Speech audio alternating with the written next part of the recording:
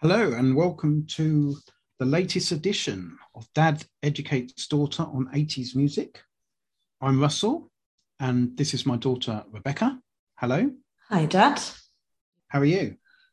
Yeah, I'm all right, thank you. How are you? I'm good, thank you. So, last week you got given The Smiths, Yeah. Men at Work, hmm Ice House, Men Without Hats, Asia, and New Edition. So, how did your week go? Well, like you said last week, you were unsure how this week would be. And I agree. It's like, I don't know, you've had to give me the music. There's not much music, bar the Smiths. I mean, they took up most of my week, but it it's a mixed week I without didn't giving have too high much away. hopes because the Smiths are very Marmite, and I'll be honest, I like Marmite, but I don't really like the Smiths.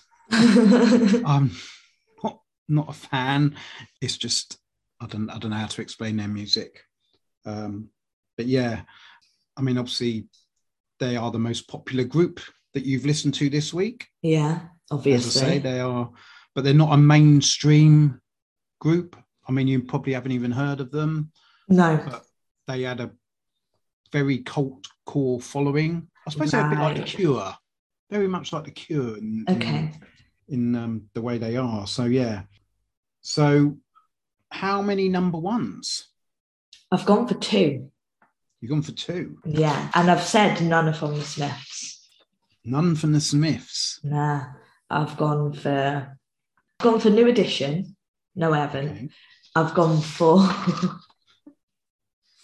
I've gone for Asia and Men Without Hats. Okay. Men Without Hats. So you're going with the safety dance Yeah, and Asia, Heat of the Moment. yeah. Okay. Well, you're correct with two. I thought you were going to be I like, you're won't tell correct you. with both of I them. won't tell you the artists or the songs, but you are correct with two. Okay, well, Okay. I'll take that. I'm correct about one thing. That doesn't happen often. No. So let's talk music then. Let's Yeah. talk the Smiths and let's see if they did have a number one or you're right in thinking they didn't. Mm-hmm.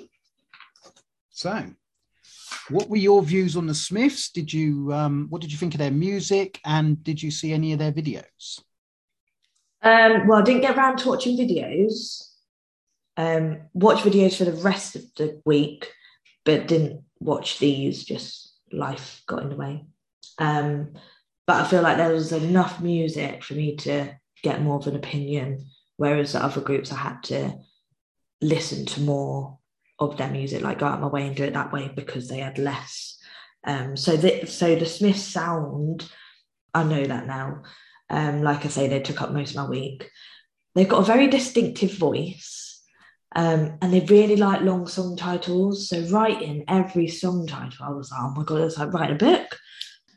I feel like they're a country pop or some sort of rock, like maybe a country rock. I'm really eager to get country in because I say it quite often. And like their music goes from like serious music to a bit upbeat to a bit calm, more rocky, instrumental, sad ones. And yeah, they're just a bit all over the place. I mean, there's some I like, there's some I don't, as always. And I did recognize one. So when you sent me the song list and I saw a title, There Is a Light That Never Goes Out, I had just There Is a Light That Never Goes Out in my head.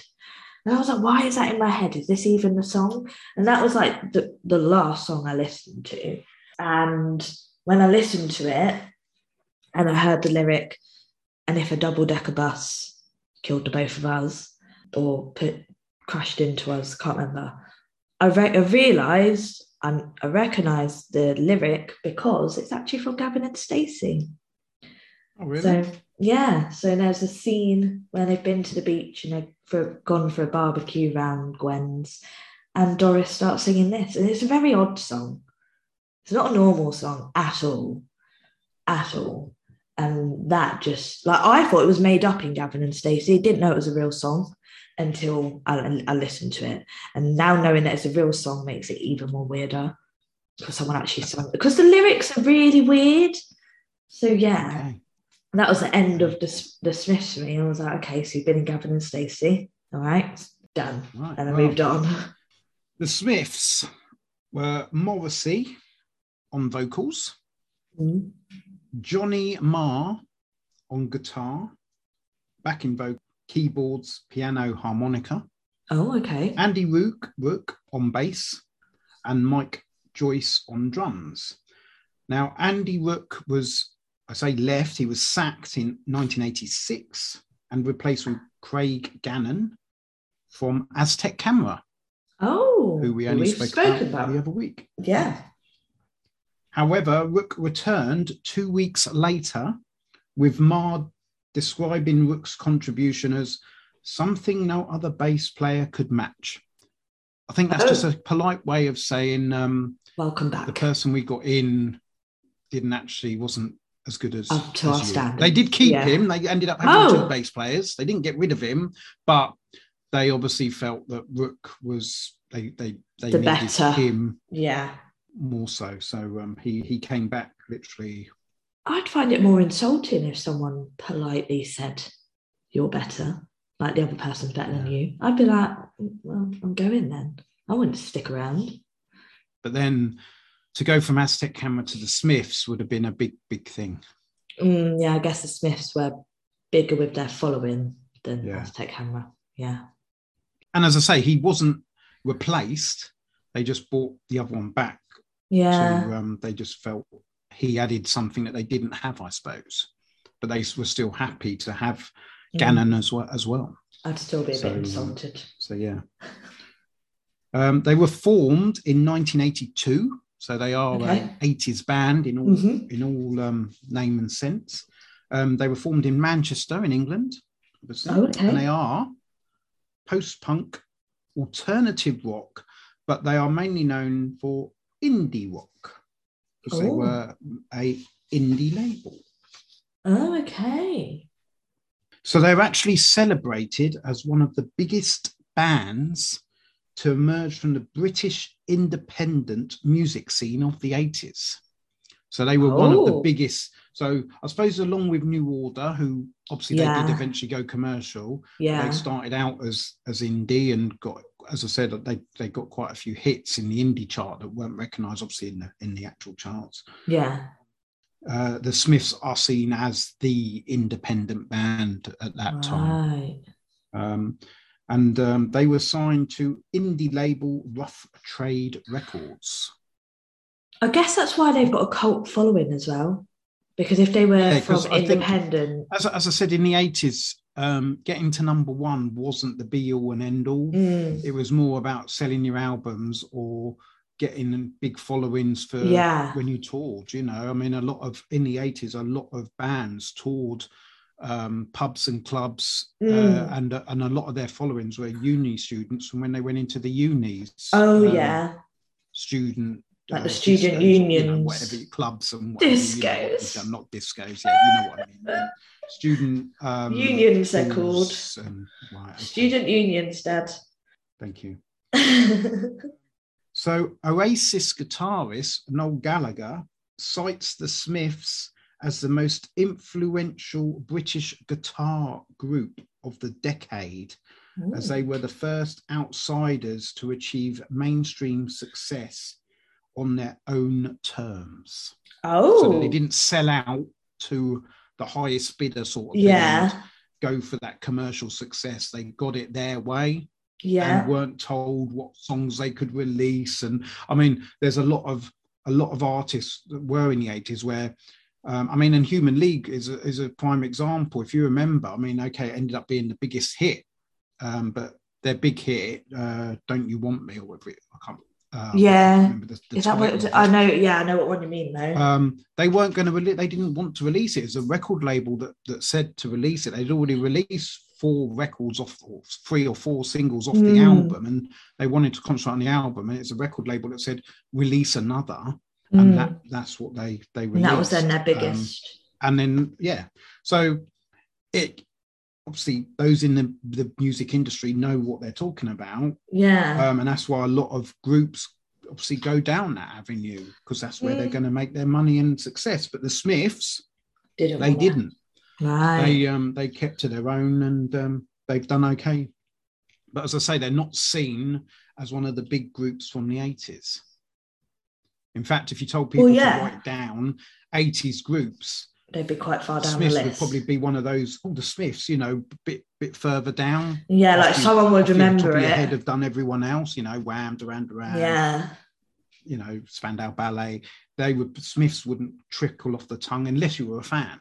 Yeah. But, everyone who was around at that time did know of the Smiths. So they were like big enough to be known, but they weren't big enough for everyone to listen to them. Like say they're a bit of Marmite, so you might listen to a song and be like, oh no, and not really indulge in them any more than that.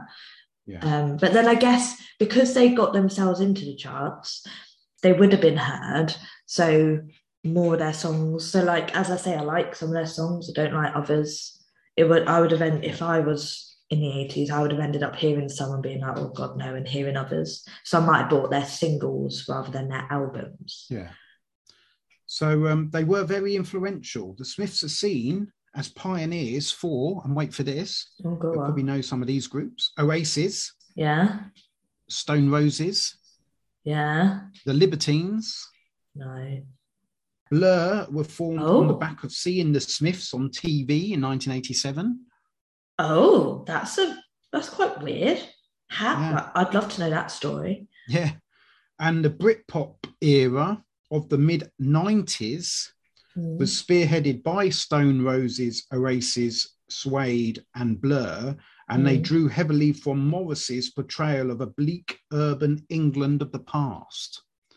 So they were seen as very much a legacy. Their legacy was taken on, inspiration. They inspired the 90s musicians from their music of the 80s. But then it's mad because they weren't one of the big ones. So, but then I guess the ones that you've said, like Blur, like Stone Roses, like Oasis. I mean, Oasis were big, but even I'd say they have a cult following.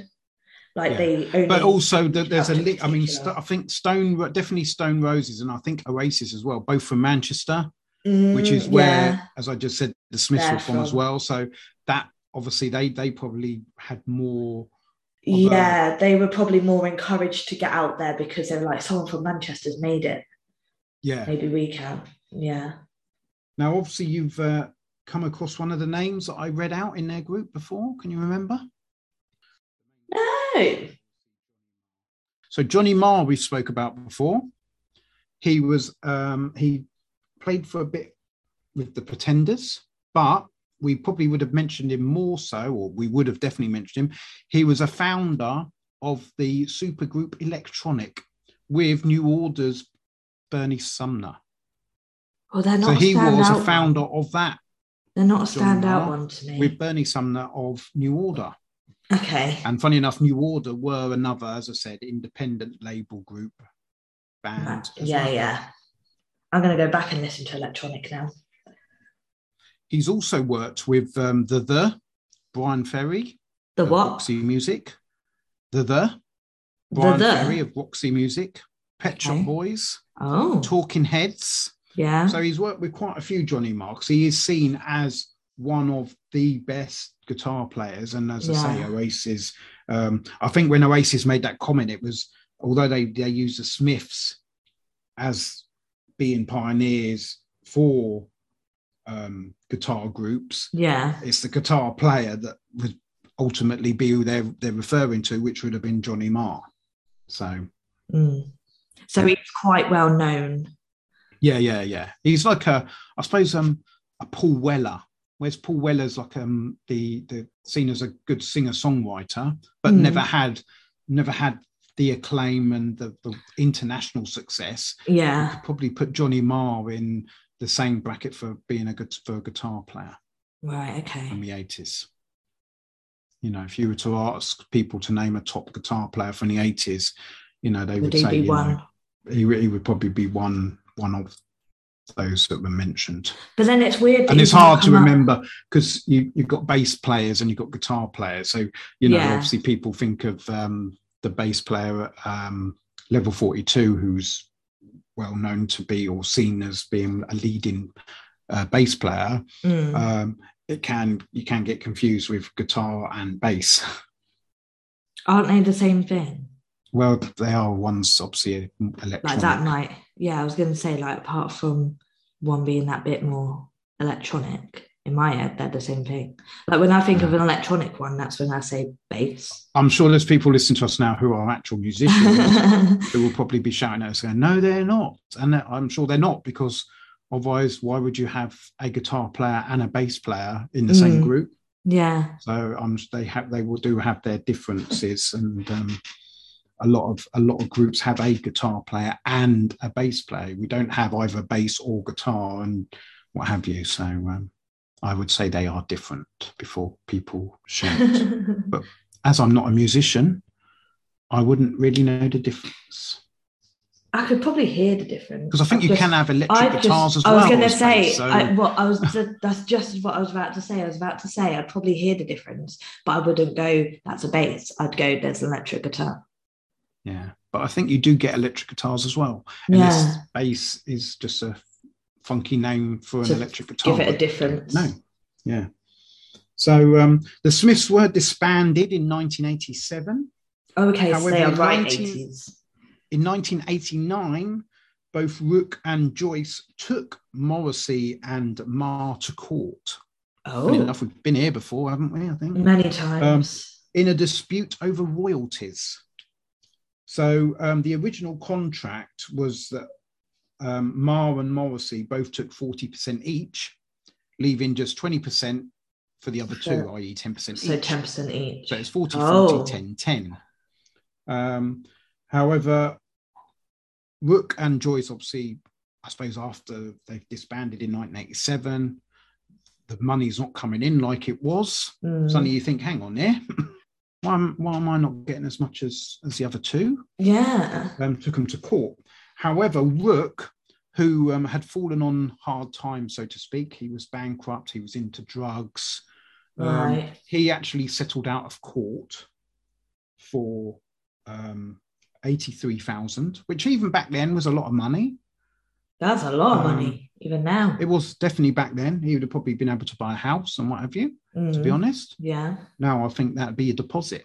But yeah. So he settled out because he obviously didn't have the money, or he saw the money that they were offering and saw that as a win nice, in a way. big, and rather than paying out to take it to court. I was going to say, like, you'd still have to be paying for the court process. However, Joyce did still go to court, and actually Rook went as a witness for him in his case.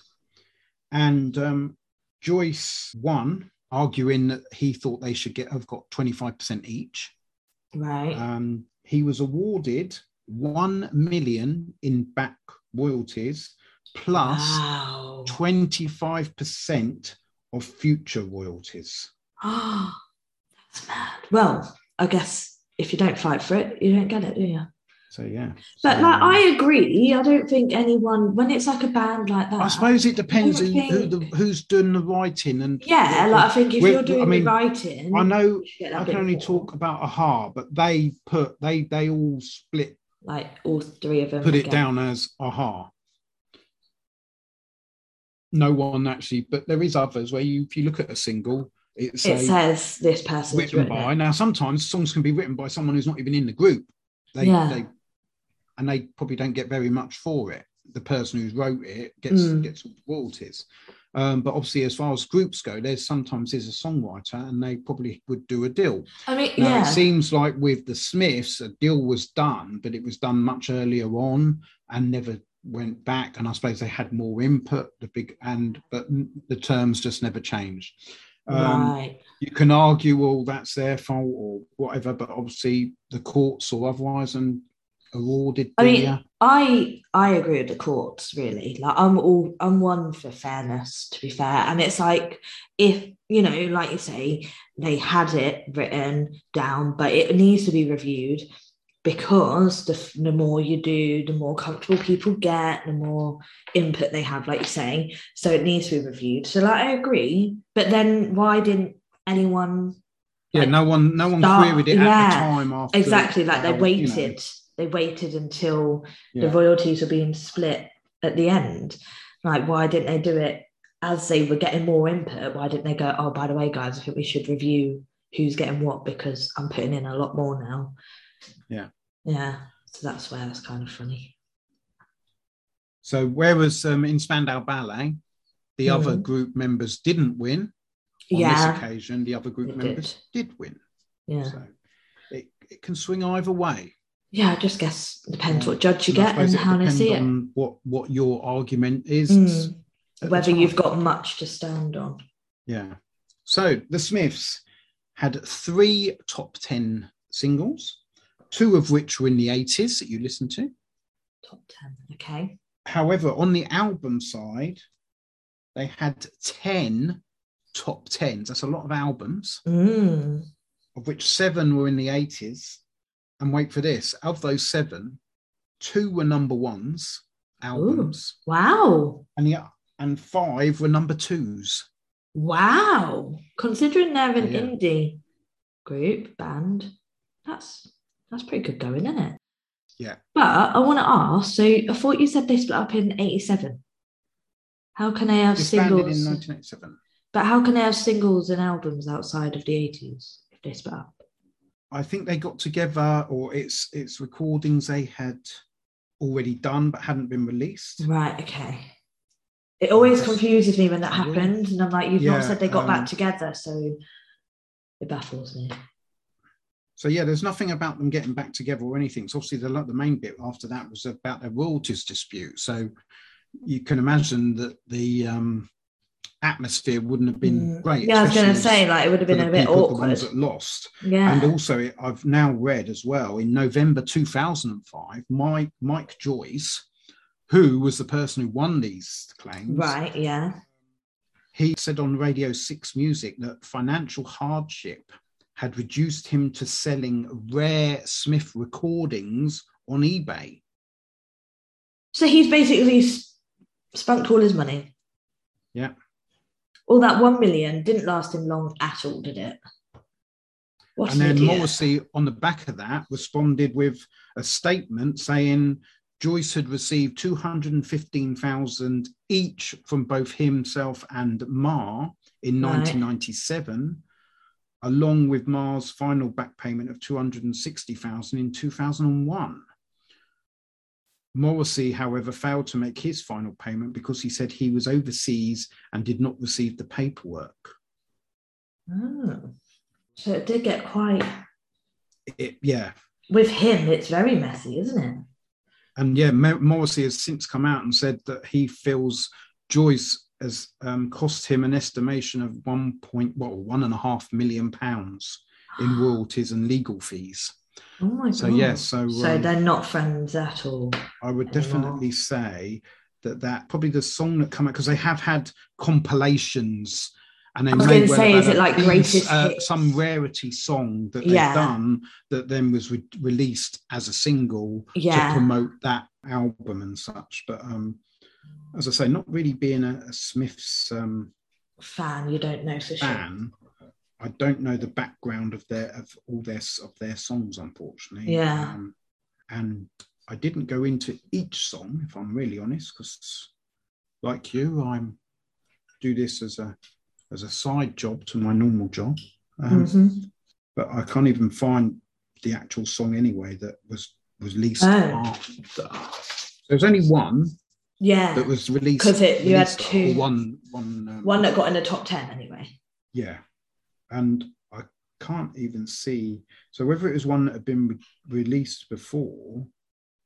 Like it was a re-release maybe. Oh no, because you'd see that, wouldn't you? Yeah. It got so much. It's okay, so There Is a Light That Never Goes Out. Yeah. It's a song by the English rock band The Smiths, written by guitarist Johnny Marr and singer Morrissey, Hence why they obviously Well, argue yeah. that they should have the right. But that's what I was saying. Like, if you're writing more and putting more of an input in, and your name's coming up more, then you deserve more. So yeah, and here we go. It featured on the band's third studio album, The Queen Is Dead.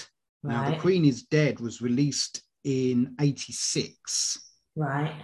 It was not released as a single in the United Kingdom until 1992, 5 years after their split, and it was used to promote the compilation album Best 3. Right. So there you go. So that was released, as I said, it did happen a lot. They'd release songs just to promote a compilation album that wouldn't be on any other album, but actually that even was on an album. So it's an album track. What's weird? Then released on its own. What's also weird is you said they have 10 albums, yet their third album was released in '86. So they must have like a lot I think they had a lot of like unreleased stuff and and also a lot of compilation albums. That's true. That can be a thing. Rather than physical what we call as studio albums. Yeah. I mean, studio albums wise, there was the Smiths, Meet His Murder, The Queen Is Dead, and Strange Ways, Here We Come. That was it. Four. They've had live albums. They've had compilation albums. So obviously their compilation albums probably did chart quite well. So the World Won't Listen, that charted at number 2. Okay. Well, you said that all their albums were either number 1 or number 2. Best of number 1, that did get to number 1. So So when I say they actually had all these, although to be honest, their albums did do very well. So the Smiths, their first album, that got to number 2. As I said, they did have a number 2. Meet His Murder, that got to number 1. The Queen Is Dead, that got to number 2. And Strange Ways, Here We Come, that also got to number 2. So, their studio albums were all in the top 2 of the album chart. So, So very successful albums. Yeah, I was going to say they did very well, their albums. You'll now find out how successful they were with their singles as well. No number 1 you're gone with? No number 1. Okay, so 1983, The Charming Man, that got to number 25. Okay, that was my favourite of theirs. That's my favourite as well. Yeah. It was also re-released in 1992, obviously on the back of their son's success. Yeah. And it got to number 8. Oh, so did better. So it done better in the 90s than it did in the 80s. And I guess that's their one top 10 out of the 80s then.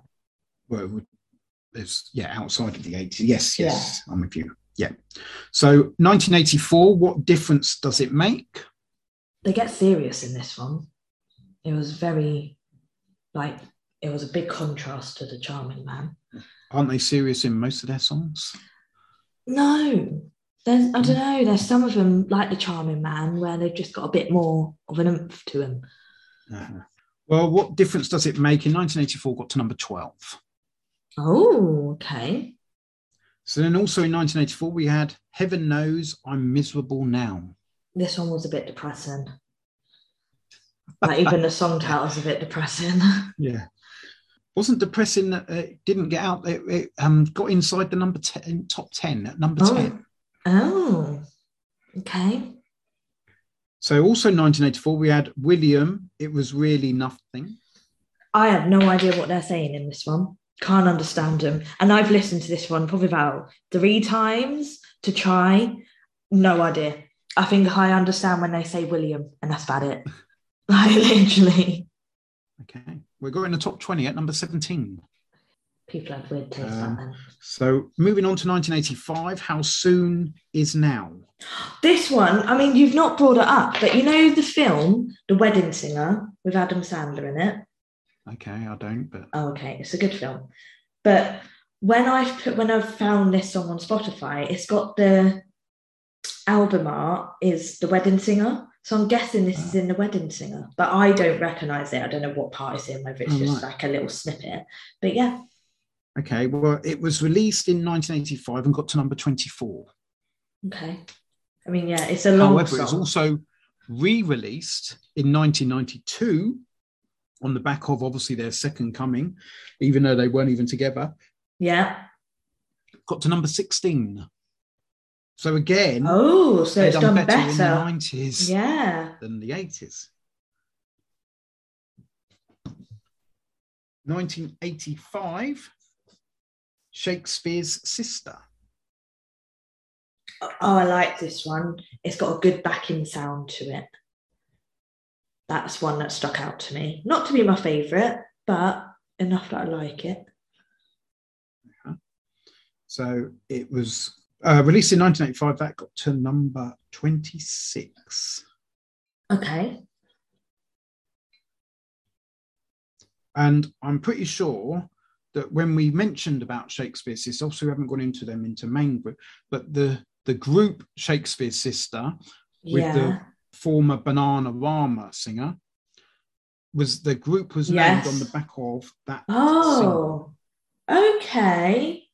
And I'm pretty sure I did mention that at the time. So I mean, we've not done Shakespeare's Sister yet. Recap on that when we go to Shakespeare's Sister. Yeah. Yes. And obviously Dave Stewart was involved with Shakespeare's Sister as well, who was from the Eurythmics. Mm-hmm. So yeah, so that's where they got their name from, was that single, which got to number 26. 1985, The Boy with the Thorn in His Side. See what I mean about long song titles? Yeah, and it's funny because I just mentioned about Shakespeare's Sister and about the Eurythmics link with Dave Stewart. Eurythmics had a song called Thorn in My Side. Oh, that's a bit weird, isn't it? That's weird. Well, this one was sad. It just sounds sad, and it was just a bit of noise. Okay. Well, it got to number 23. Okay, they're not big hitters. So, 1986, Panic. This one's like, I wrote in your face a bit, and then I was like, a song can't really be in your face. So it's like in your ears. It's just very loud.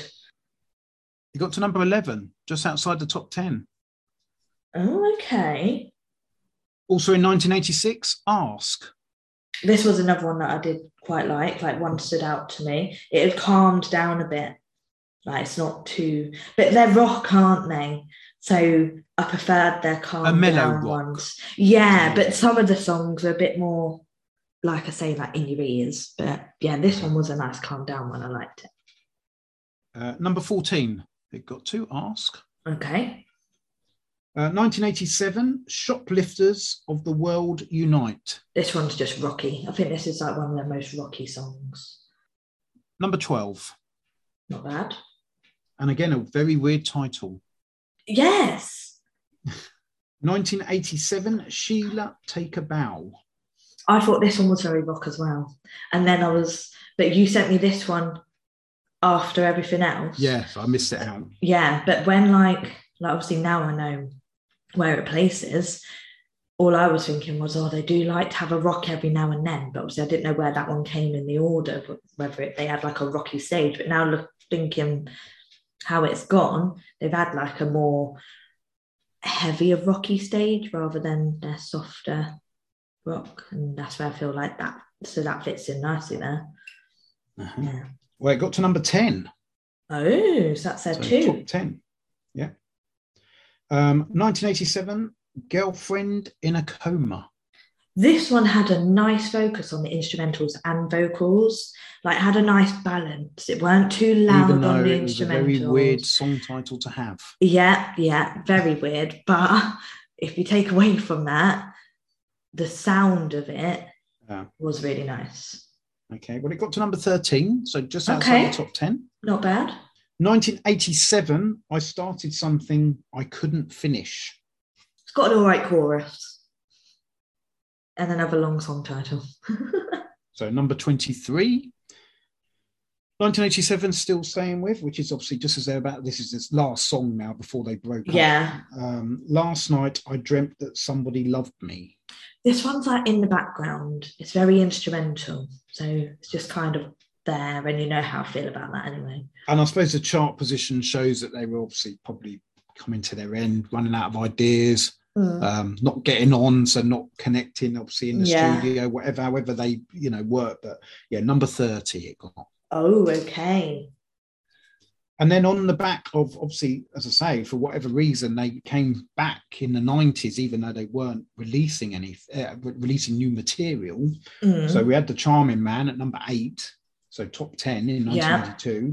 That was followed by How Soon Is Now at number 16. Yeah. And then obviously, as we've just found out, they released a best of compilation, probably on the back of that, or whether that had come out, but they released a single in 1992, This Is a Light That Never Goes Out, off the album that we've said from 1986. Which then featured later on in Gavin and Stacey. Yeah, yes, as you said, yeah. Well, it got to number 25 in the charts.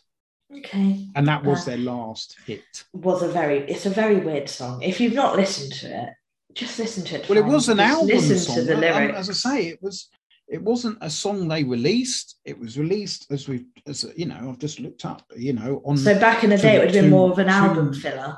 So it was an album originally, wasn't a single day. Whether it was one day, I mean, if they're an independent band and they had as much influence on their own music as, what they could do than the record label, then you'd have thought if they wanted to release it, they'd have released it then at the time. Yeah. So it's very weird it got released. That they've gone through all the dispute, the court cases and what have you. Obviously had a second coming in the 90s, or definitely in 1992. On the back of that, I don't know, they released a compilation album, and for whatever reason, this was a single they released alongside it. So it's just very weird. Yes. Like, listen to it for the lyric. Okay. Moving on then from the Smiths, Men at Work. Yeah. So again, I thought these were some sort of rock. Their videos are very literal. So like Down Under, they're in a desert, like they're down under, like if you think of Australia. And Dr. Heckle, Mr. Jive, they're inspectors. Obviously that's a play on words as well. But yeah, I thought they were a bit odd. Yeah. But I don't know if I just took that from Dr. Heckle or Mr. Jive. But yeah, I thought they were a bit odd. I was okay. But yeah, there weren't much to say to them. I've only got 4 songs. I didn't listen to any more songs of theirs because I felt like 4 songs was enough and I didn't want to ruin anything for myself. But yeah, it went. I did notice, though, they've got an accent. So in It's a Mistake, I noticed some sort of accent in their voice, and I don't know whether they're from somewhere with an accent, like a strong accent, but I don't think they're British. Okay. Unless they're Scottish, but it didn't sound like a Scottish. But yeah, there was like some sort of accent, because I think they did it not like proper talking, but like when you're singing, but it comes across as like a talking type of singing, that, but it's not like a rap. It's not like, they did like something like that. And I was like, oh, you sound a bit thingy. And also what was it? I'm sure it was It's a Mistake, or it might have been Overkill, that they started off in a booth talking about something. But yeah, I noticed an accent, so I'm intrigued to find out where they're from. Okay. Well, Men at Work were Colin Hay on vocals, Ron Strykert on lead guitar and bass. On lead guitar, Jerry Speezer on drums, and Greg Ham on keyboards, and John Reese on bass. Right. They were formed in Melbourne, Australia. Oh, so they're Australian. So there is an accent. Hence the song Down Under. Oh, so there's me like, they're in the desert, as if they are down under. They are down under. And then the accent is Australia. Do you know what? Sometimes my brain works, but it doesn't put things together. I could have worked all that out myself. Don't need you. So they were formed in 1978, and they are a new wave pop band stroke reggae rock. Now, I didn't really... I would never have said they're reggae or really rock. I would have said rock. Yeah? Yeah, soft rock, though. Uh-huh. Okay. I'd have said pop. So, Men at Work became the first Australian artist to have simultaneous #1 album stroke single on the US Billboard charts. Okay. I was like, oh, that's not who I said for number one. So with Business as Usual, the album, and Down Under, the single. Okay. This was also the case in Australia, New Zealand, and the UK. So there's my number obviously one. It's a big thing to do it in Australia and in America. Yeah. You'd expect probably them to do it in Australia and New Zealand if they're in that's where they're from, and they were probably seen as the band of the 80s in Australia and New Zealand. Yeah. But to do it in the US and even the UK is still quite something. So there's one of my number ones then. There's one of your number ones, and it is one that you said. No, but I'm not disappointed. Down Under is a good song. I'll trade Down Under for the Safety. No, I don't know. Yeah, we'll trade that one. Okay. In total, the band sold over 30 million albums worldwide. Wow. After their second album, Cargo, also reached number one in Australia, number 2 in New Zealand, number 3 in the US, and number 8 in the UK. So disappointing. Number one album in America and a number 3 album in America with their first 2 albums. And considering they're Australian, it's good to get across the pond, isn't it? Yeah. Like round the other side of the world. Well, it wouldn't be for them though, would it? Why is it? Oh, yeah, that's true. America's like in the middle, isn't it? A quarter of the way round. Yeah. 3/4, well, whatever. It's not, I mean, there's still quite a bit of ocean. They've travelled. In America. They've travelled. Not as much as it is between them and us. They won a Grammy Award. Sorry, hang on. Sorry, I'm going on. Their third album, Two Hearts, reached the top 20 in Australia and the top 50 in the US. That's an album, yeah. Yeah. So their album's done really well in the US. I mean, even to get in the top 50 is still big, but their first album's got to number 1 and number 2 and number 3. Wow. So that's good. Like I say, considering they're from Australia, like you don't get many Australian bands or soloists at all, do you? Like when you think of Australia, you think of your Minogues and I think Crowded House are Australian. I'm pretty sure New Music, when we went through them, which obviously then went into Crowded House, I'm pretty sure they were Australian, but I might be wrong. I'm trying to remember off my top of my head. I can't remember. Neil Finn seem to think was Australian. Maybe, but I can't think that we've had an Australian one before. No. So they won a Grammy Award in 1983 for Best New Artist. Right. The band was inducted into the ARIA Hall of Fame. ARIA? ARIA is Australian Recording Industry Association. Oh, I'd rather be in that one than the old rock and roll. So in 1984, both Spicer and Reese were asked to leave the band. Ooh. And hence why I said Ron Stryker was lead guitar and bass, and then I changed it because it wasn't originally bass, but after John Reese left, he became the bass player, stroke guitar player as well. Why were they asked to leave? Did you find that out? I couldn't find it. It was just said that they were asked to leave, and then during the recording of Two Hearts, of the second album in 1985, Stryker decided to leave soon after the release of Two Hearts. Oh. So that was him. They ended up having people just leaving left, right, and centre. Yeah. And then Hay also left. Ham also left. Right. The keyboard player. Yeah. Leaving just Hay, who in effect finished the band in 1986. I was going to say, who's left? Who's left in the band? You're naming off all these people in that show. There was 5 of them. It was just the founding member. Oh. Ham was found dead in April 2012 from a heart attack.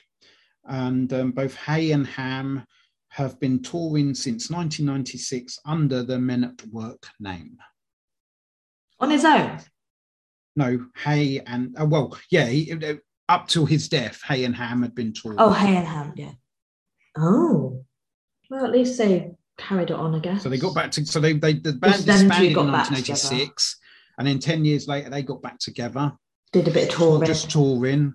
And then obviously Ham died in 2012 from a heart attack, and pretty much that would have been it. That was it then. So yeah. Okay. So they had 2 top 20 singles and 2 top 10 albums, a number 1 and a number 8, as I've already said. Mm-hmm. So we've already mentioned that in 1983, Down Under did get to number 1. Yeah, that was my favourite. Yeah. I did have a close second favourite, and I'll let you know which one that was. But that was my favourite. But weirdly, I recognised Down Under, and Connor knew it.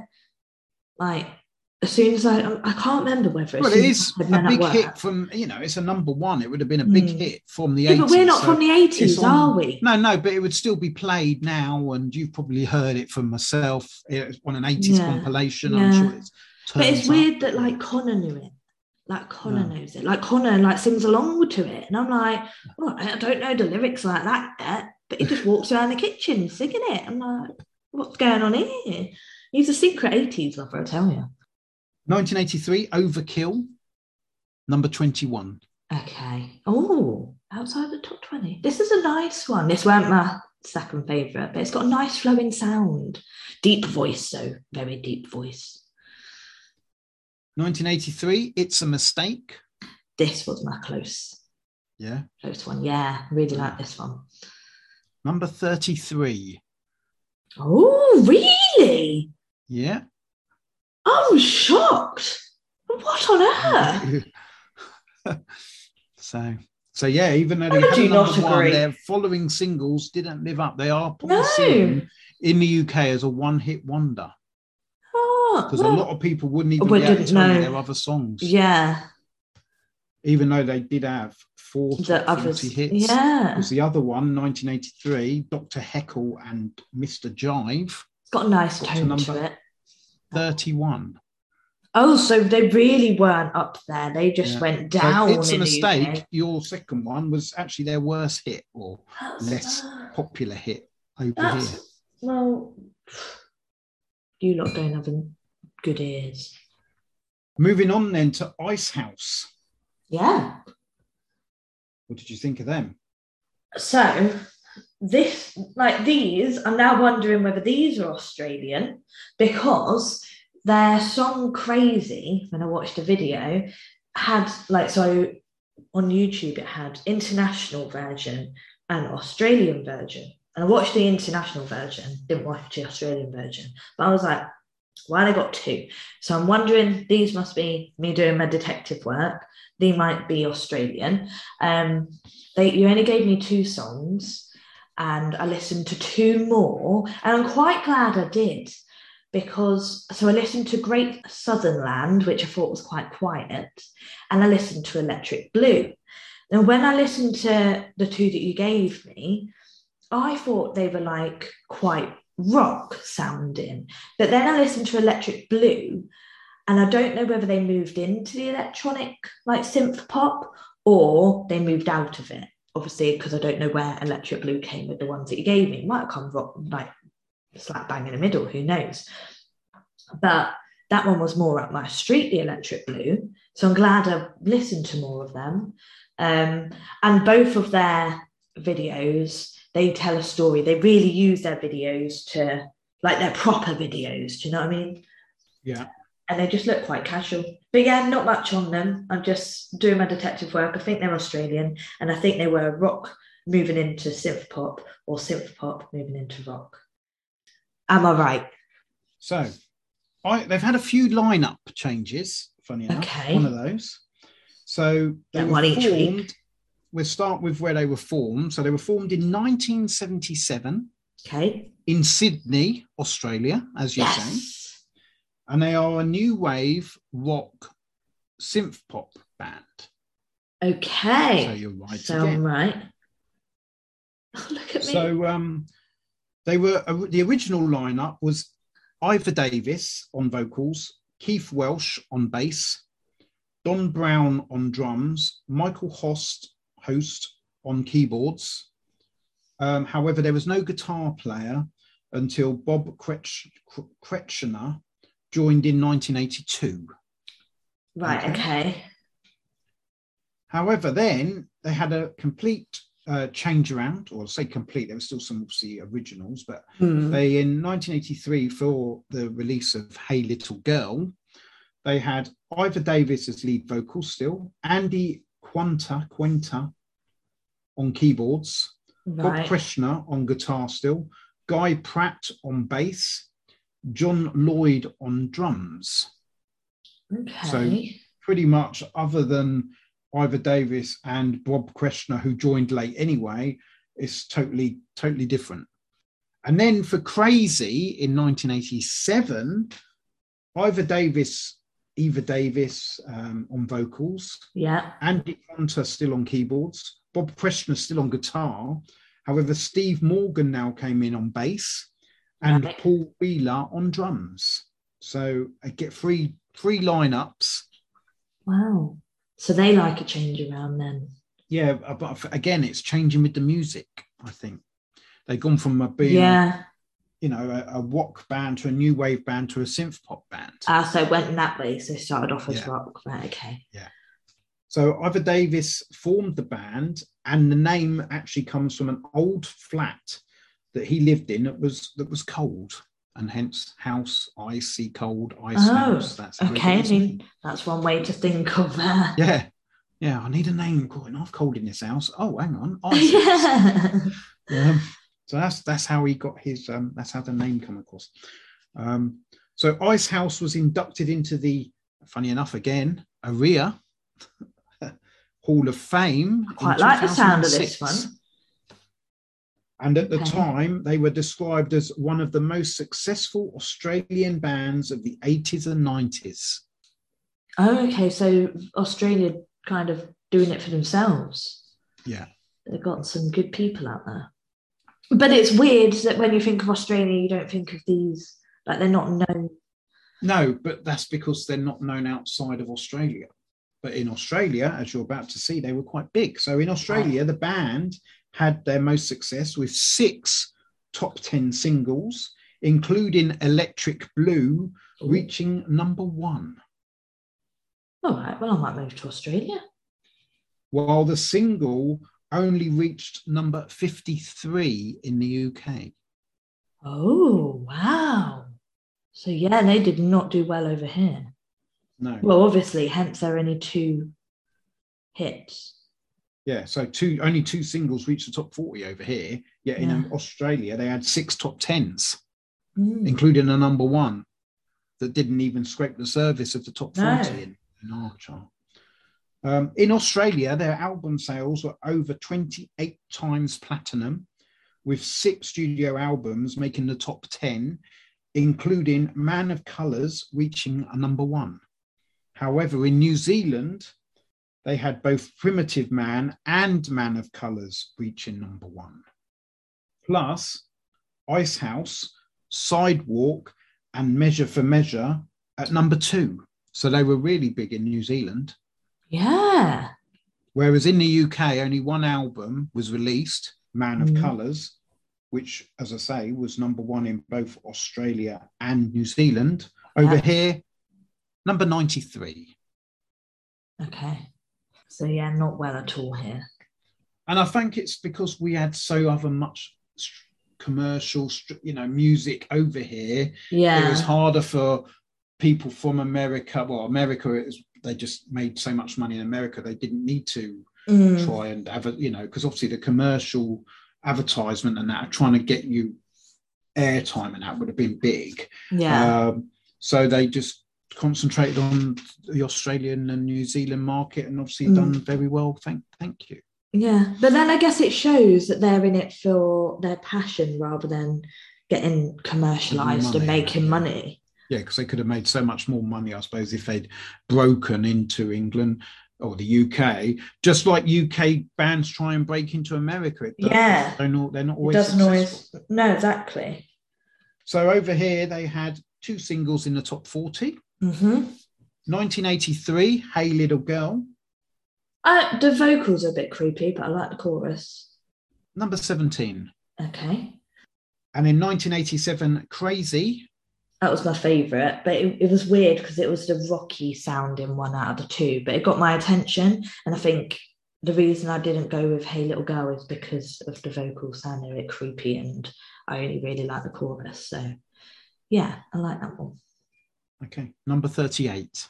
Oh, But okay. we've already said that their single chart success over here compared to elsewhere is, or at least Australia and New Zealand, was completely different. And just so you know, Electric Blue was released in 1988. Oh, okay. So they really did move into the synth pop. And as I say, only got to number 53. Right.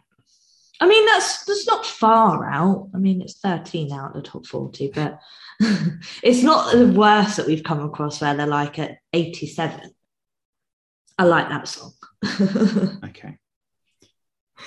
Moving on to a band with just one hit. Mm-hmm. Men Without Hats. I found it really weird that I had two bands called Men. Yeah. Like Men at Work and Men Without Hats. Like, very bizarre. Their one song is very 80s. I've put them as a pop, dance, electronic genre. One of them. They're a bit of an odd bunch. In their video, I weren't expecting, I don't know, considering the sound of the safety dance, I was not expecting the video to be like it was. It seems very medieval, and it's basically just the main guy. It's just very random.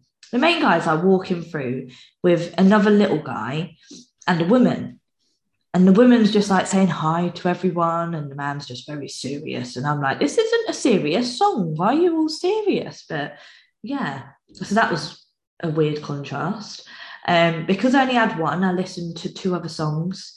Pop Goes the World, which was weird because I was like, oh, Pop Goes the World, it's going to be like Safety Dance. It's going to be very 80s. It's going to be, well, it might not have even been released in the 80s, but it's going to be very get me. No, it was slow, and I was waiting for it to like give me an oomph, waiting for it to drop. It didn't. And then I listened to Devil Comes Around, and that's very electronic. So, but yeah, not much to say about them. I just thought they were a bit of an odd bunch. And where are you putting these from? Oh, I don't know. I don't know. Didn't hear any accents. Their video didn't give me any clues. No, I can't place these at all. They were founded in 1977. Right. In Montreal, Canada. Okay. Yeah, he looks Canadian. He looks Canadian. How do Canadians look? Like him. I don't know. So they were initially a punk rock band. Oh, initially. And the original members were Ivan Doroschuk, vocals, Pete Seabrook on guitar, Dave Hill on bass, and John Guerin on drums. However, 2 years later, in 1979, Ivan Doroschuk restarted Men Without Hats with his brothers, Stefan and Colin, who, like Ivan, were classical trained musicians. So that was their background anyway. Wow. And Jeremy, I'm no good with obviously French Canadian names. Arabas, he joined on keyboards. Right. The reason they got a keyboard player in was to give the band a new synthesizer sound, which Doroschuk had been influenced from by listening to Gary Newman, OMD, and Ultravox. Oh, very early. And thus they were then a new wave synth pop band. So they started out as post-punk, and then in 1979 he changed it. So it's a bit like Gary Newman changing the whole outlook of what he wanted to go. And even like who we've just spoken about. Icehouse, yes. Yeah. So Men Without Hats, then their main lineup, obviously because their biggest hit was Safety Dance, and these are the people on it, was Ivan Doroschuk, lead vocals, Stefan Doroschuk on bass and backing vocals, Colin Doroschuk on guitar, Alan McCarthy on keyboards, and as I say, Jeremiah. Erebus on vocals. That's really weird because in the video... On keyboards. Yeah. But I think he left and got replaced by Alan McCarthy. Right. But it's really weird because in the video, the focus is on, what's the main guy name? Ivan. Yeah. On him, and then this woman and this little man. Like, you don't see any of the other artists, like any of the other members, unless they're the ones that are in like that. They might make a cameo in like one of the houses that he passes and waves. But I thought the band was Ivan and a woman and a little man. Like, I didn't think. So I should have carried on with my notes because I've got here Erebus left in 1980, so before the Safety Dance. Right. So he left. So they were formed in 1977 as a post-punk band. They then reformed or recalibrated, so to speak. Refurbished. In 1979 as a new wave synth pop band. Mm-hmm. And then in 1980, Erebus left. He was replaced with Alan McCarthy. And obviously that was then the core band that brought out the Safety Dance. And then McCarthy died in 1995. Oh. So they had one top 10 hit. That was obviously Safety Dance in 1983. Oh, so very early on. Yeah. And it got to number 6. Okay. Well, I traded that one in. Well, you traded it in after. Yeah, but I said out the two. But I said out the two when I found out the number one, like one of the number ones. I was like, all right, well, I'll trade that one. So obviously the other number one, as you say, is Heat of the Moment. Yeah, I'm not trading that one in. Asia, yeah. Okay. So Safety Dance, number 6 in 1983 for Men Without Hats. Well, I really Their only enjoyed hit in the UK. Their main hit, probably internationally. I didn't see any more about them, whereas with the Australians being big still in Australia, there was a lot more. Whether the Men Without Hats were a big band in Canada, you don't know. I'm not so sure. Okay. So moving on then to Asia, not the continent, but the band. Yeah. So this is classed as a supergroup. Before you carry on, I feel like I recognise the main man. I wrote that when I watched Don't Cry. I wrote down, feel like I recognise the main man. Don't know who he is, don't know where from, but obviously if it's a supergroup, I should be recognising others maybe as well, but I recognise the main man. And there was also Indiana Jones vibes in that video, and it was very odd. The videos have been very, I don't know, this week. I'm quite glad I didn't watch the Smiths videos because God knows what they would have pulled out. But they're quite literal to their video. For the Smiths, you just need to watch their top of, I can't remember what song it was. It may well have been Charming Man. Morrissey is literally on the stage with loads of flowers and he's just flicking them around. Is that on the Top of the Pops, are you going to say? Yeah. All right, I'll go and have a look. Asia were I think they still know. What feeling they still are? Yeah, they are. I've got it written down here. The band is still active. Oh, okay. So, Jeff Downes on keyboards, Cole Palmer on drums, John Wetton on vocals / bass, Steve Howe on guitar, and also they had Greg Lake on vocals and bass in the 83-84 period. They were formed in 1981 in London, England, and they are a prog rock, progressive rock, art rock, arena rock, pop rock band. So, I put rock. I put guessing rock. That's what I wrote. Guessing rock. I don't really recognise any of the names you've just given me, but okay, well I will go through it now. So they're classed as a supergroup, as the lineup included King Crimson members John Wetton and Greg Lake. Mm-hmm. Yes members, who we have spoken about last week, Steve Howe and Jeff Downes. I thought I recognised the name Jeff Downes. When you said it, I was going to be like, I recognise that name. But then he weren't the main man singing. So Jeff Downs was also in Buggles, Video Killed the Radio Star. Yes, you said that last week, didn't you? Yeah. Emerson, Lake and Palmer members, Greg Lake and Cole Palmer. So Cole Palmer was a mainstay of Asia. Obviously, Greg Lake, as I say, was there from 83 to 84. But they came from Emerson, Lake and Palmer. Right. So Emerson was probably a bit put out, but hey, can't help everyone. No. So Wetton was the principal songwriter, and their self-titled album sold 10 million copies worldwide. Wow. And was Billboard magazine's #1 album of 1982. Okay. It's weird I recognise the main man.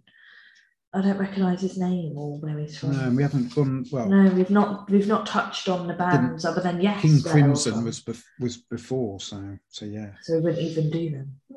Okay. Asia in 20. Sorry, go on. No, sorry. I was going to just say I did listen to 2 other songs, and I can see why the 2 that I was given were the hits. Like the other songs that I listened to was Only Time Will Tell. It's a sing-along, like I'm able to sing along to it, but it's a bit too rocky.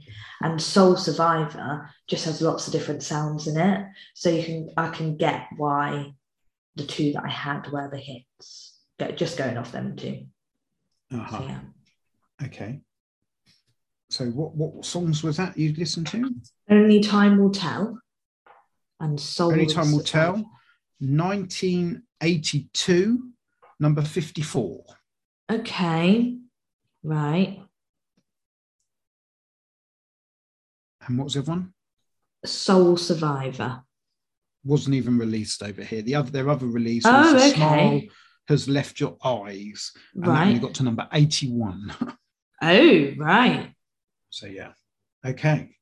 So in 2017-18, Asia toured with Journey, the group that Don't Stop Believing. The Glee group.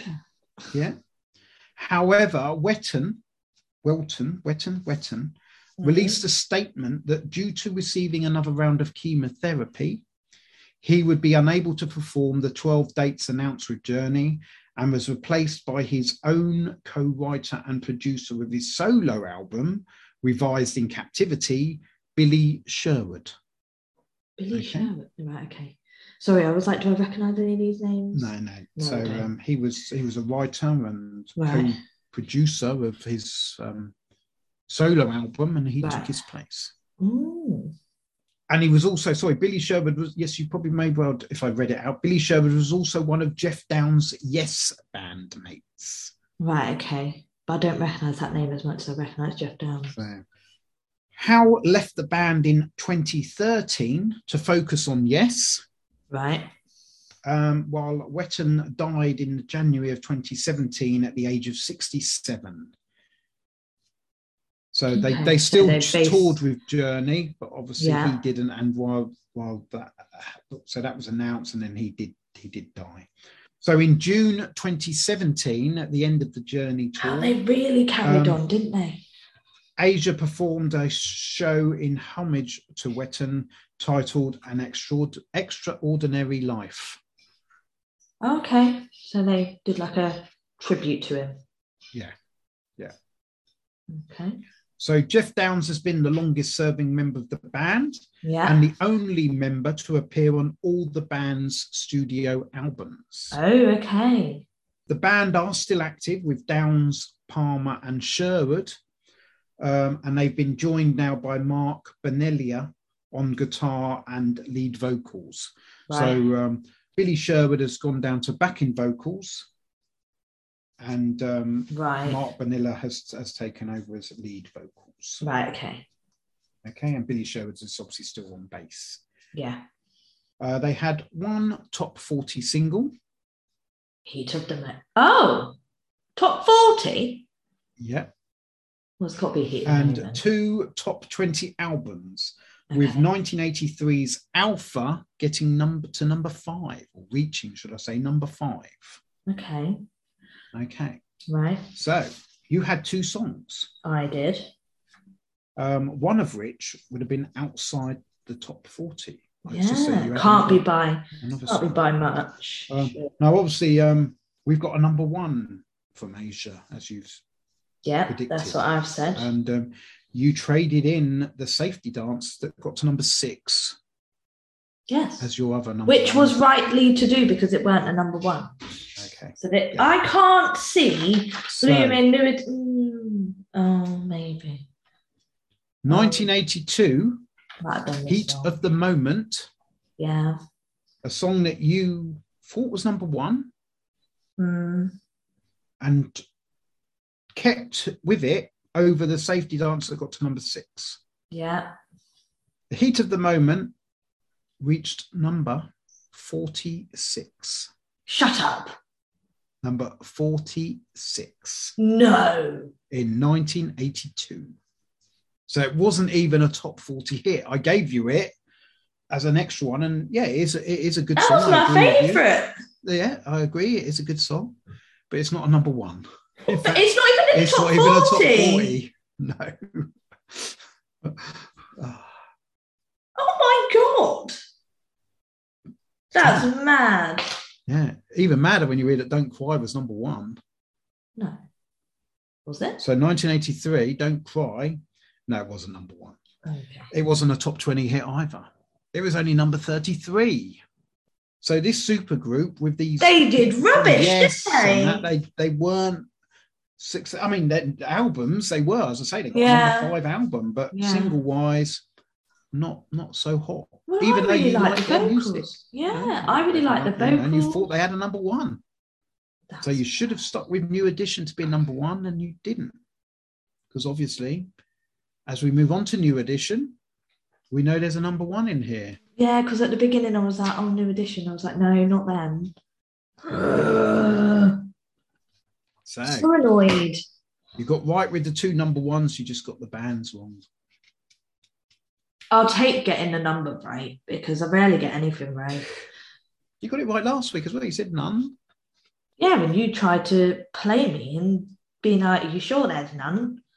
When have we ever had a week where there's none? Okay, moving on to New Edition. Yes, so these changed in sound compared to the rest of the week. I've gone for a bit of Motown, soul and R&B. I think they're more R&B though. And they sound, someone's vocal sounds like a child.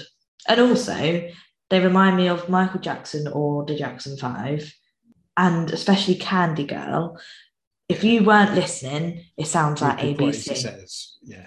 And Connor even said, he sat down, he was like, if you didn't tell me who these were, I would have said they were the Jackson 5. And I went, no, they're not, but they sound like it. And I was listening to Candy Girl at the time, and he went, you need to look up which came first, ABC or Candy Girl. And I went, oh my God, I've written down and it's got ABC similarities. Because I was watching the videos at this point, so I'd already listened. I like their hats in Candy Girl. They've got very nice hats. They're very young, which also reminded me of the Jackson 5.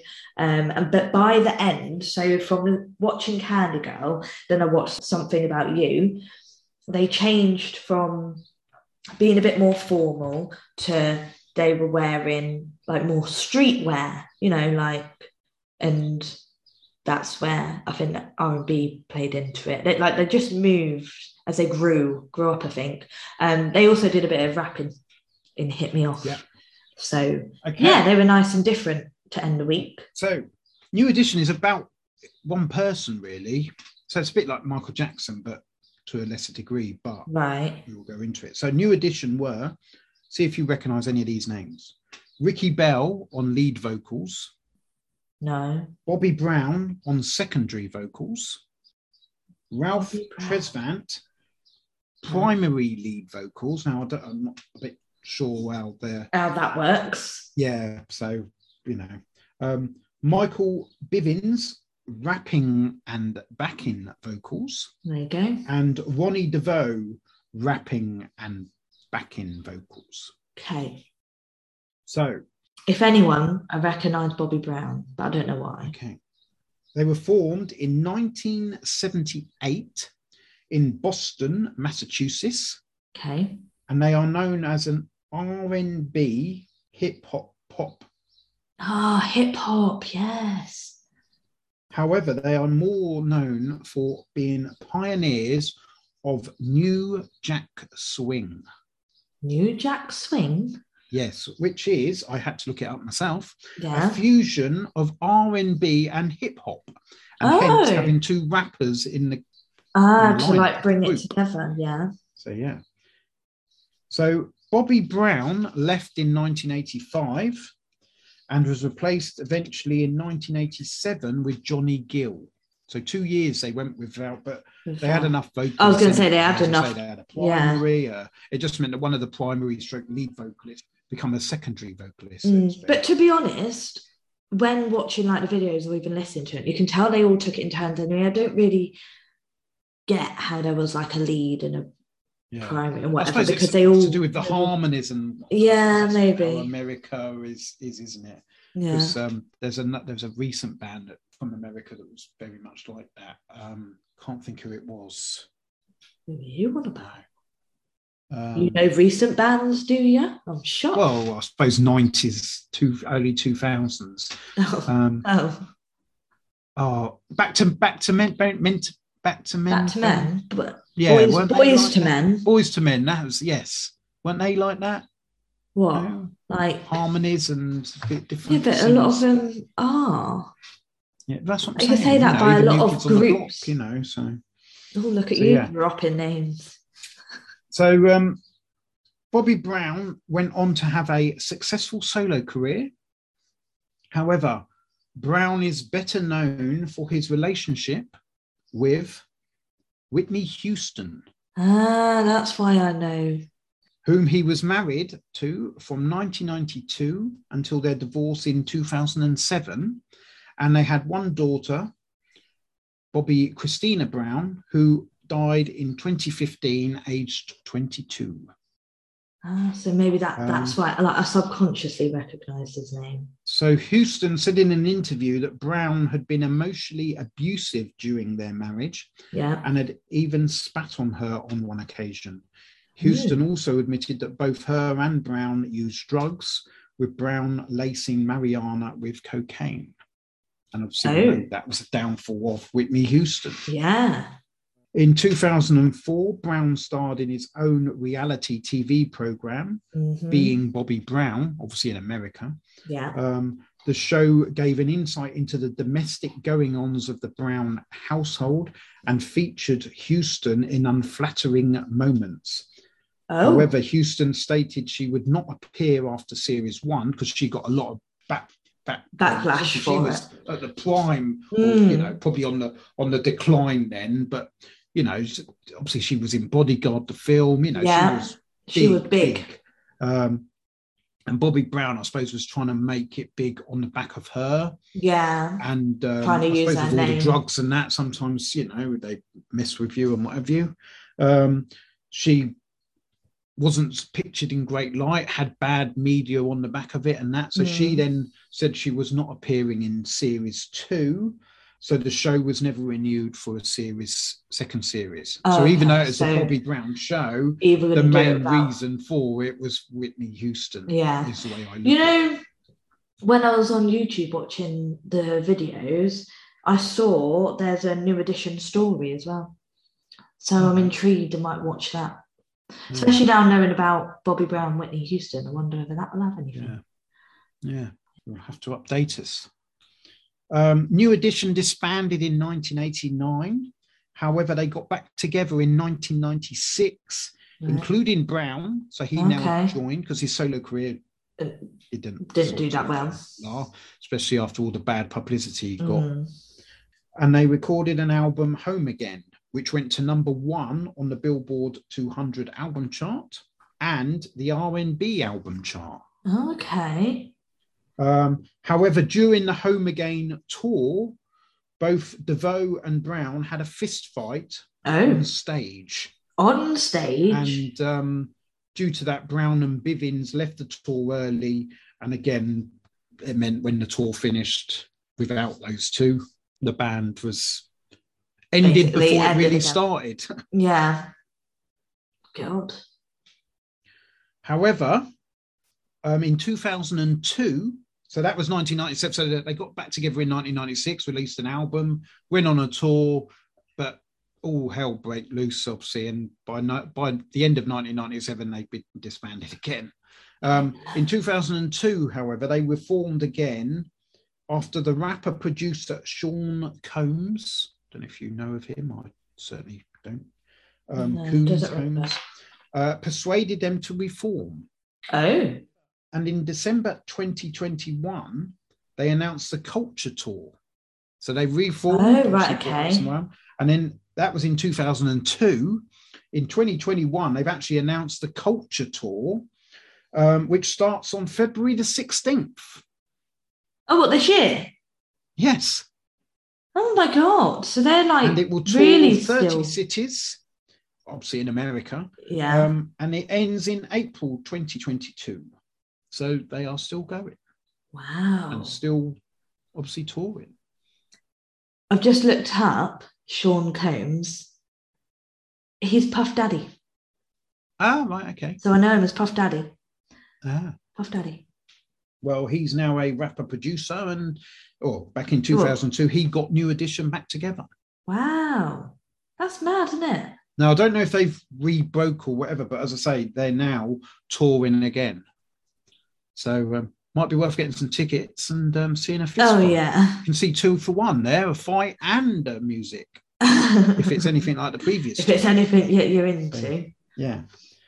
So they've had 5 top 20 singles, 2 in the 80s, and their Home Again album is the only one that's really charted, or the only one that I can find. So whether it's the only one released over here, certainly the only one that's charted, and that was number 22 in 96. Oh, okay.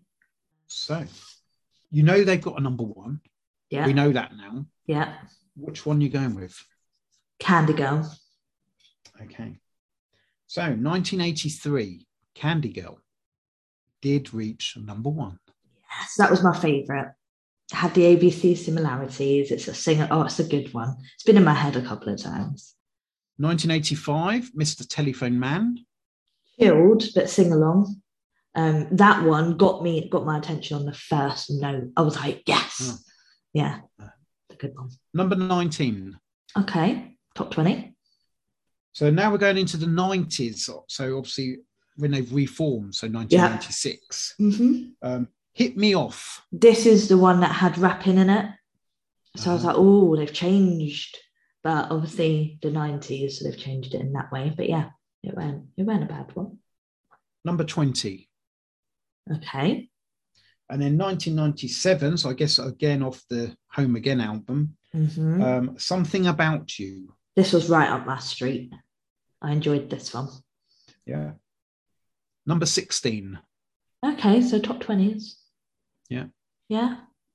So it just shows you the difference in music, not just in the 80s, but also the 90s. When you think of the Smiths had a second coming. Yeah. In the 90s with re-releases of their 80s songs, which actually done better in the 90s than the 80s. Yeah. And then you've got New Edition with new music, but totally different to the Smiths, that are also not probably actually they didn't chart as well as they didn't. No, that I was going to say they didn't. No, number 8 and 16. And number 16. Yeah. Whereas they're number 20 and number 16.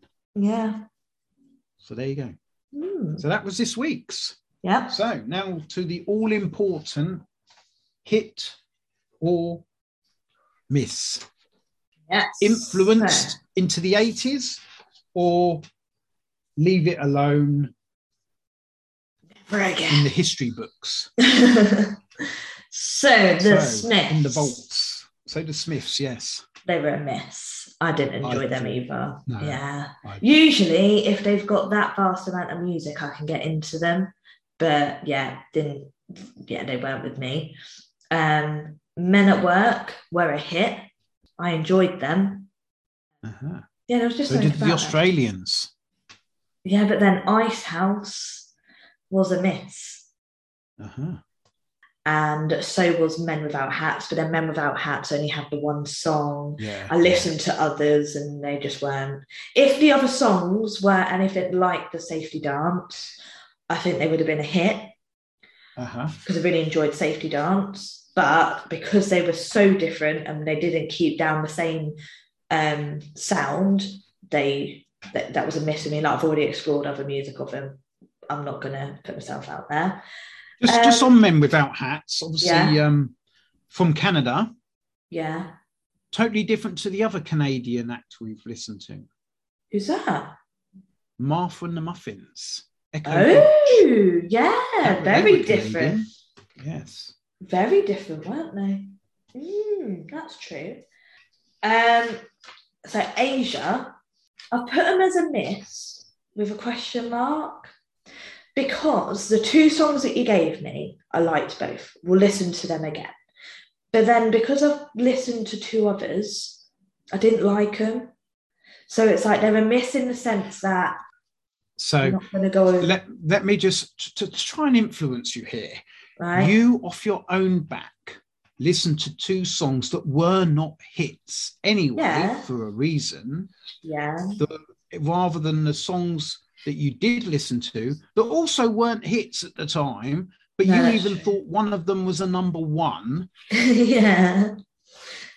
So you like those 2 songs that I gave you. So in that sense, surely. Well, they're hit with their hit. I'm just putting it out there that. But that's why I put a question mark, because I don't know. The hits that weren't hits, really. They didn't have a top 20 hit. Not that you didn't. Not that you knew that. As I said, no, I was shocked that both of them weren't. Yeah, but I was shocked that both of them weren't. Yeah.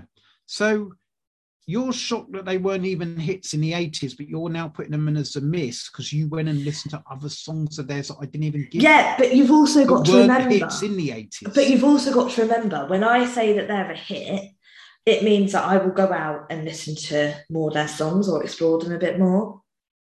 I'm sure we've had hits for songs that I will listen to that song over and over again. You've just said you'll listen to those 2 songs again. I will. Okay, let's put them as a hit because of the 2 songs. Let's do it. Because I will. They're 2 good songs. They are. And that's that is their 2 hits of the 80s. Yeah. That's what we're discussing. Yeah. I would say that's they could be a big influence there from Dad. Dad educated daughter. Dad influenced daughter. Daughter has hits. Yeah, okay. Asia are a hit with their 2 hits. And then New Edition, they were also a hit. I thoroughly enjoyed those. I think they're my favourite of the week. But then, like I say, they give Michael Jackson vibes, so Jackson vibes, so yeah. I put down, funny enough, Men at Work and New Edition would be the hits.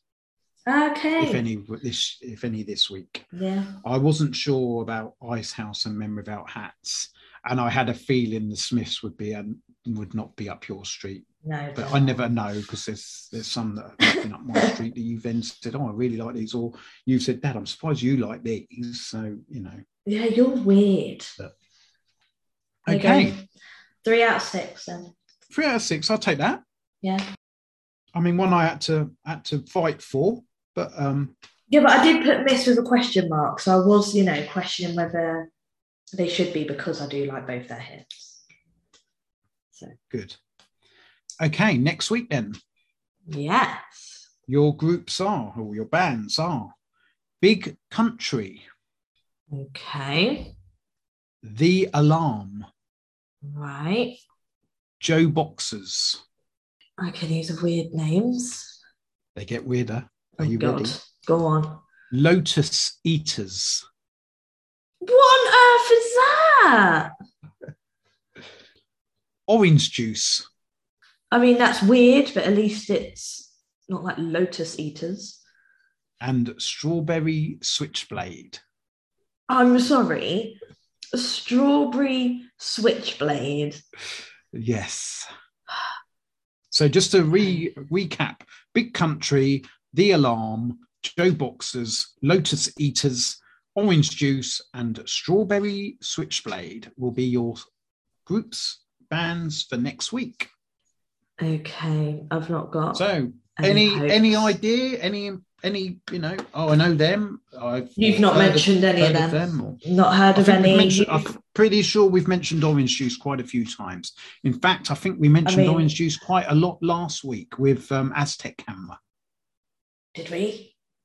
Yes. Well, I probably took that as you were wanting some orange juice. I'm now going to go downstairs and eat my Lotus that's in the drive. with a glass of orange juice. Yeah. Oh, no idea what boxes. You're gonna set your alarm in the big country. God. So right, okay. Okay, I will send you the songs to listen to. Not got high hopes. I will say happy little. Oh, that could be quite interesting because this is an 80s. This is a true early mid 80s week. Okay, so you're up your street? I wouldn't say totally up my street, but there's a few in there that certainly some songs in there that would definitely be on my playlist, sort of thing. Yeah. Okay. All right then. Let's see. Okay. Yeah. All right. Well, we'll discuss next week. You can find out which songs I like and whether you agree, and if we can get us another 3 hits at the end of next week's episode. We will see. Well, I don't know the names. I don't have high hopes, so we're okay. Well, we'll see if the music surprises you, because that's what this is about. Me educating you, influencing you on 80s music. Let's have a look. We'll see. Okay. All right. Well, on that, I will say goodbye and find out how you did next week when we catch up. Yeah, you shall indeed. I'll speak to you then. You will. Okay. Bye-bye. Bye, Dad.